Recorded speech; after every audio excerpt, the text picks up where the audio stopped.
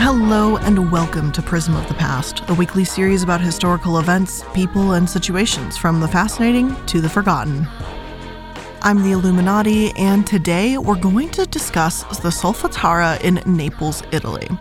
For any of you that have watched any of my Twitch streams, you know that I've lived in Italy for a little while in my life, so this place holds a special spot in my heart.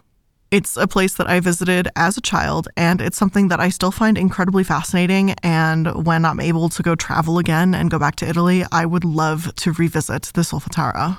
So in case you can't tell, we're going to yet another volcanic destination, so let's jump right into it and talk about the strange history of this specific volcano in Italy.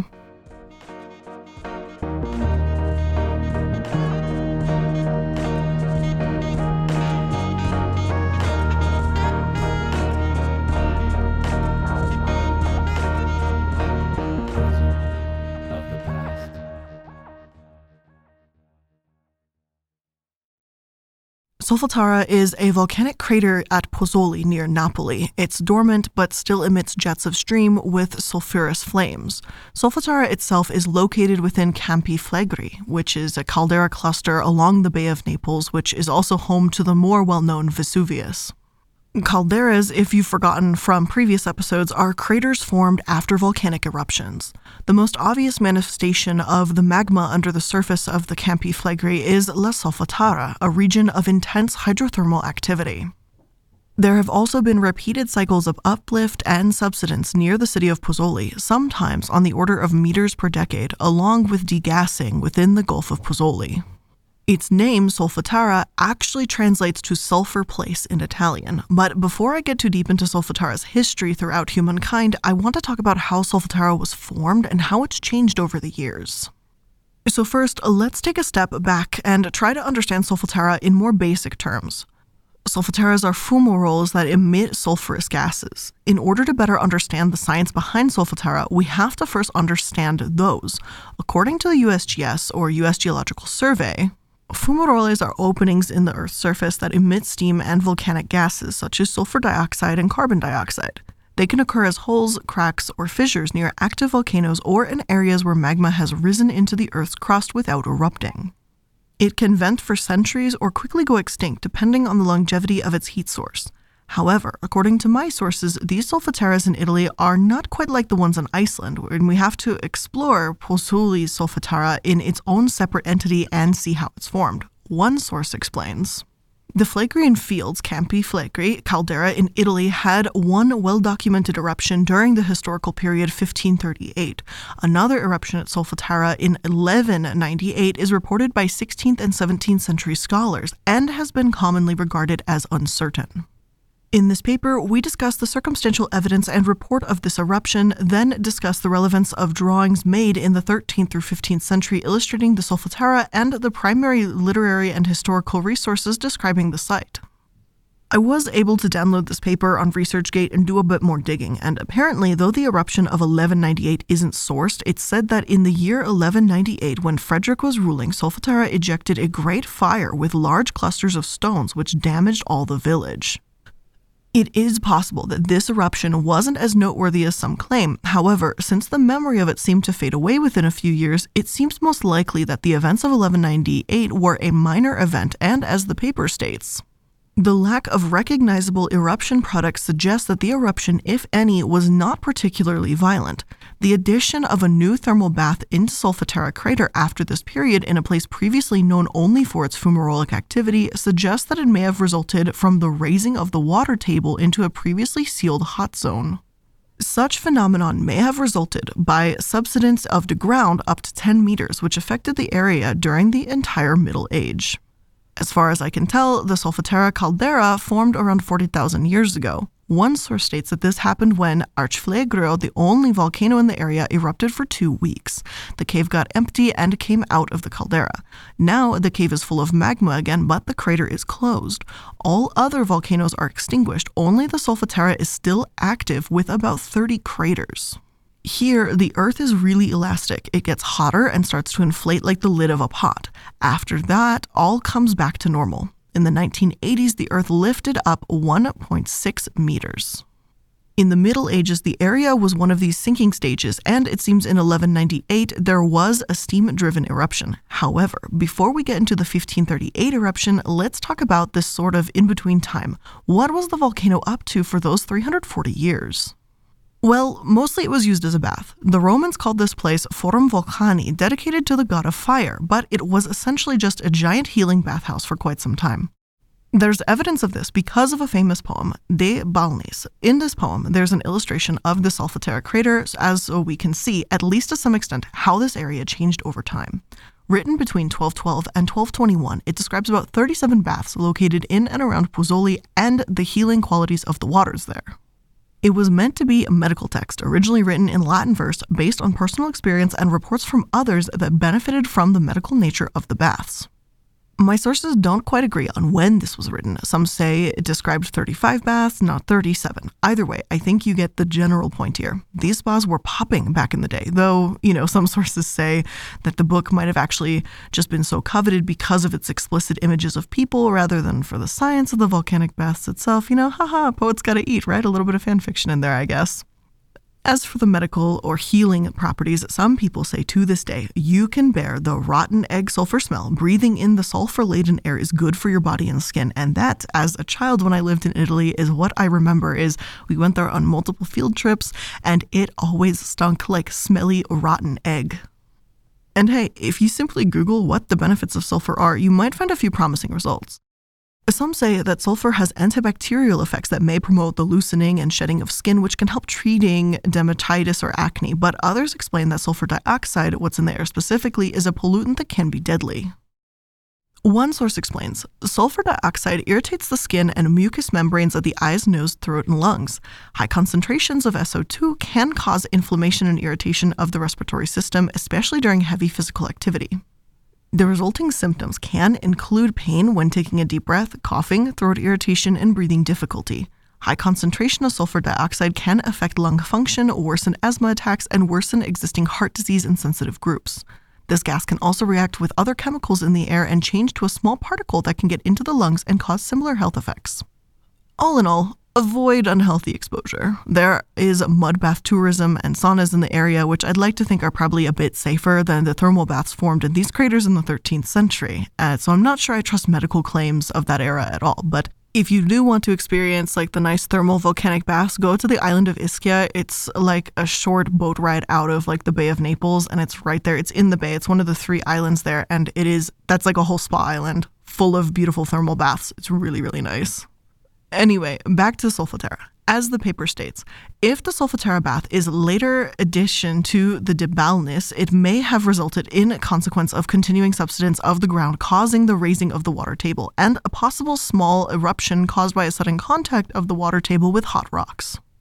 Such occurrence is further supported by the Chronicle of Saint Maria de Faria, which suggests that around the time of the 12th century, the Solfatara, known for its volcanic nature, however, the lack of clearly recognizable deposit rules out the possibility of a significant magmatic eruption. The subsidence or gradual sinking of the area during the Middle Age is further supported by the appearance during Middle Age of a crater lake Agnano, which is not present in Roman times but is clearly shown in the drawings of De Balnis. For a few hundred years, this was the extent of the volcano's activity. It was fairly quiet and popular for its naked people. For healing medical properties, naturally. But seriously, things seemed more normal and uneventful. That is until 1538. Although the 1198 eruption is debatable and minor, the eruption of 1538 is not, as the New York Times reported.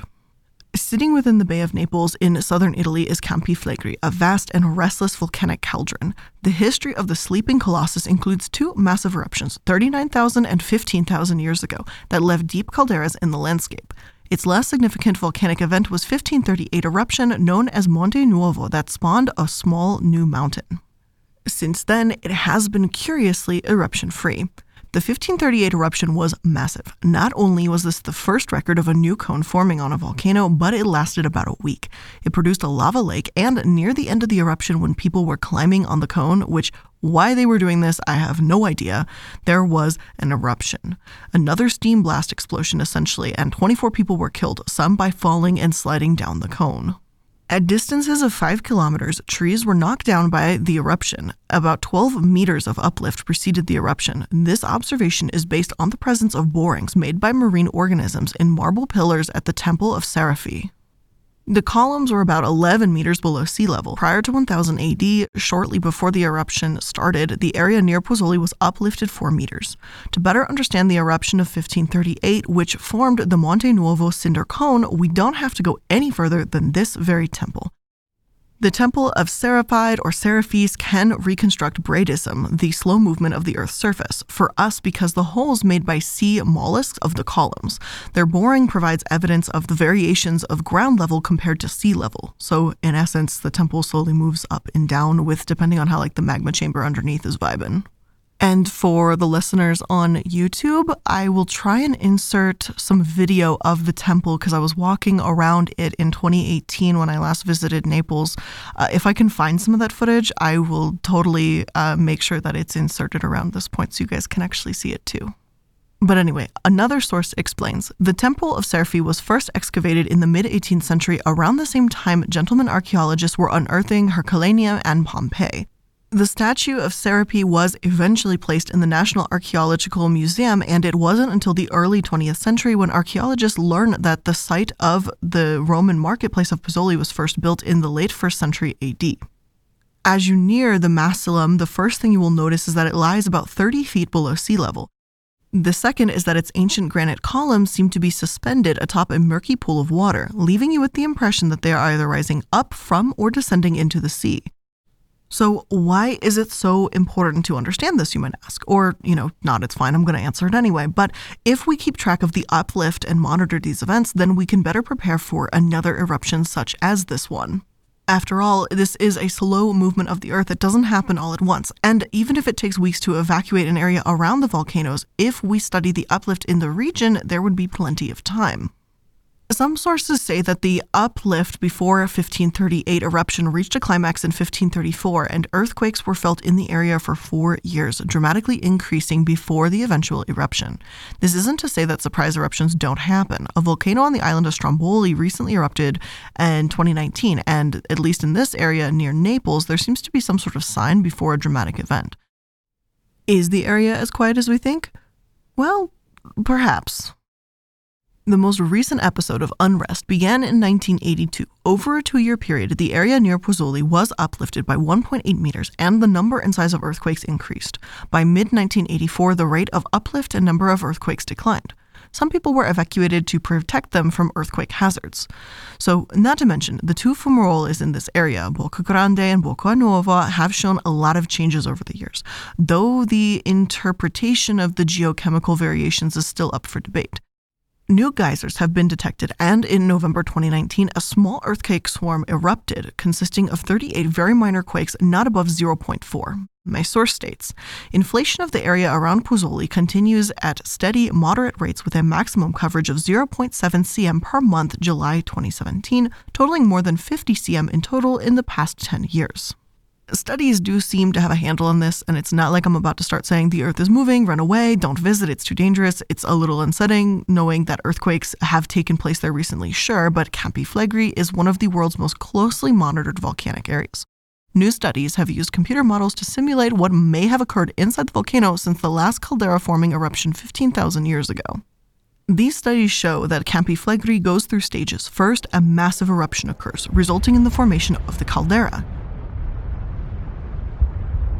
Then, the volcano enters a period of regular, small eruptions as magma escapes through the new fractures in the crust.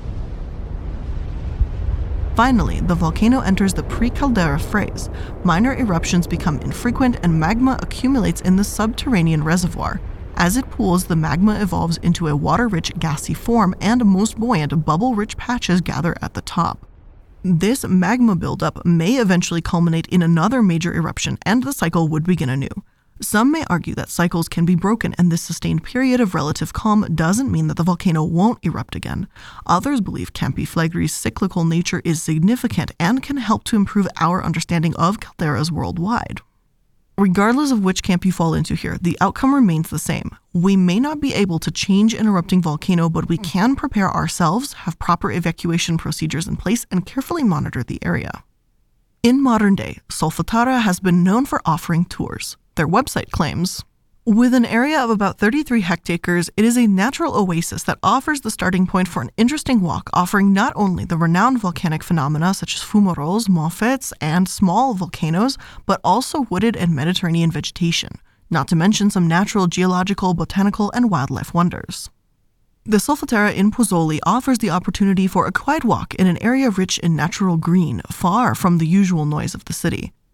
A wide parking lot is provided for private vehicles and tourist buses just in the vicinity of the entrance. The path is only for pedestrians. Numerous directions and educational signs accompany visitors along the way and provide information on many landmarks and natural characteristics. The visit of the Solfatara has ancient roots in what was once the obligatory stops of the Grand Tour, the educational and leisure trip of the European aristocrats were making, especially in Italy and France during the 18th century. The average duration of the visit is 45 minutes. A refreshment bar in a richly wooded area allows a break at the end of the walk. The visit can be better appreciated if accompanied by one of the authorized local guides. In part because of the heat and the mineral-rich soils, the nature around Solfatara is truly thriving. It's really, really gorgeous, and the natural phenomena around here really fascinates me. Apparently, steam will gradually grow thicker if you bring a small flame because of the tiny solid particles produced by the combustion, as the ions in the atmospheric gas close to the flame act as a nuclei of condensation of steam itself. So, because science. And if you let a rock fall into the ground, even from a small height in specific parts of the crater, it will create a dull rumble. It creates the sense of there being a massive underground cavities when in actuality it's due to microcavities produced by the gas. On a note of touring, however, I do want to emphasize the importance of being careful around these areas. It is an active geological site. One family was visiting Solfatara in 2017 when their 11-year-old supposedly walked past a barrier into a prohibited area. Part of the crater collapsed, making a sort of quicksand where the ground is prone to crumbling. His father tried to help, only to fall in, and his mother also fell in, and all three were trapped and lost consciousness because of the poisonous gases. The BBC wrote, firefighters managed to recover the three bodies, and Pozzuoli Mayor Vincenzo Figliola said he had never come across such a tragedy at the site in 40 years. The surviving son was taken to a bar close to the entrance where owner Armando Guerriero told La Repubblica, "We tried to calm him down as he was obviously very shocked. He was repeatedly asking for the rest of his family." The 7-year-old was later looked after by social workers and a psychologist. He was due to be reunited with his grandparents later. One source argues that the young boy didn't enter a prohibited area, that chasm hadn't been reported. "I saw the whole scene. The child did not climb over anything." Mrs. Antonietta got in trouble for Volcano Solfatara, the company that privately manages the site. She lives on the first floor of a public building in Via Costa Diagnano overlooking the Solfatara. She has seen the whole dramatic scene and is sure the boy did not climb over any fence. The newspaper Il Mattino gathered his testimony. "I heard the screams were those of the little brother of the dead child. I thought they were making a film, as often happens here."